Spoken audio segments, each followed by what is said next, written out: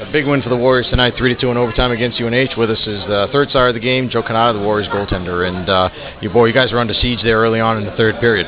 Yeah, we took some, dumb penalties at the end of the second, but our PK's been great all year, and we killed off most of the penalty there, but they had a little momentum and scored 2 goals there, but I mean, we stuck to it, and that's something we've done all year, is not let things bother us like that, and pretty proud of the guys in the locker room tonight. So. And after that, I mean, they seemed like they had a little momentum still, and you guys are back on your heels a little bit, but you started to get the legs back underneath you, and then we'll get the game winner in overtime. Yeah, I mean, we just stayed positive. We killed off another penalty a few minutes later, and just got back to business. Got the puck deep. We were cycling. We were getting chances, and there was a few there scrums in front where they were lucky enough to get it out. But I mean, we just kept it going in the overtime as well, and Jordan put it away and kind of set off the weekend. So that was great. You guys seem to play with so much confidence. I mean, it seems like you go into every game, you believe you're going to win, and even in the middle of the game, you can see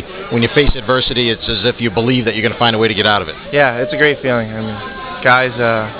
From top to bottom, every guy, even guys who aren't dressing, they're in the locker room telling us stuff we need to work on, anything like that. And I mean, it's a family this year. A lot of guys are real. It's a close-knit group, and I mean, from coach to everyone. I mean, it's just been so exciting. So it's been big sweep, obviously, this weekend over UNH, and you take the season series from them. How much does it mean to this team? That's great. That's just another season series. Coach keeps saying another one tick, and it's again exciting and.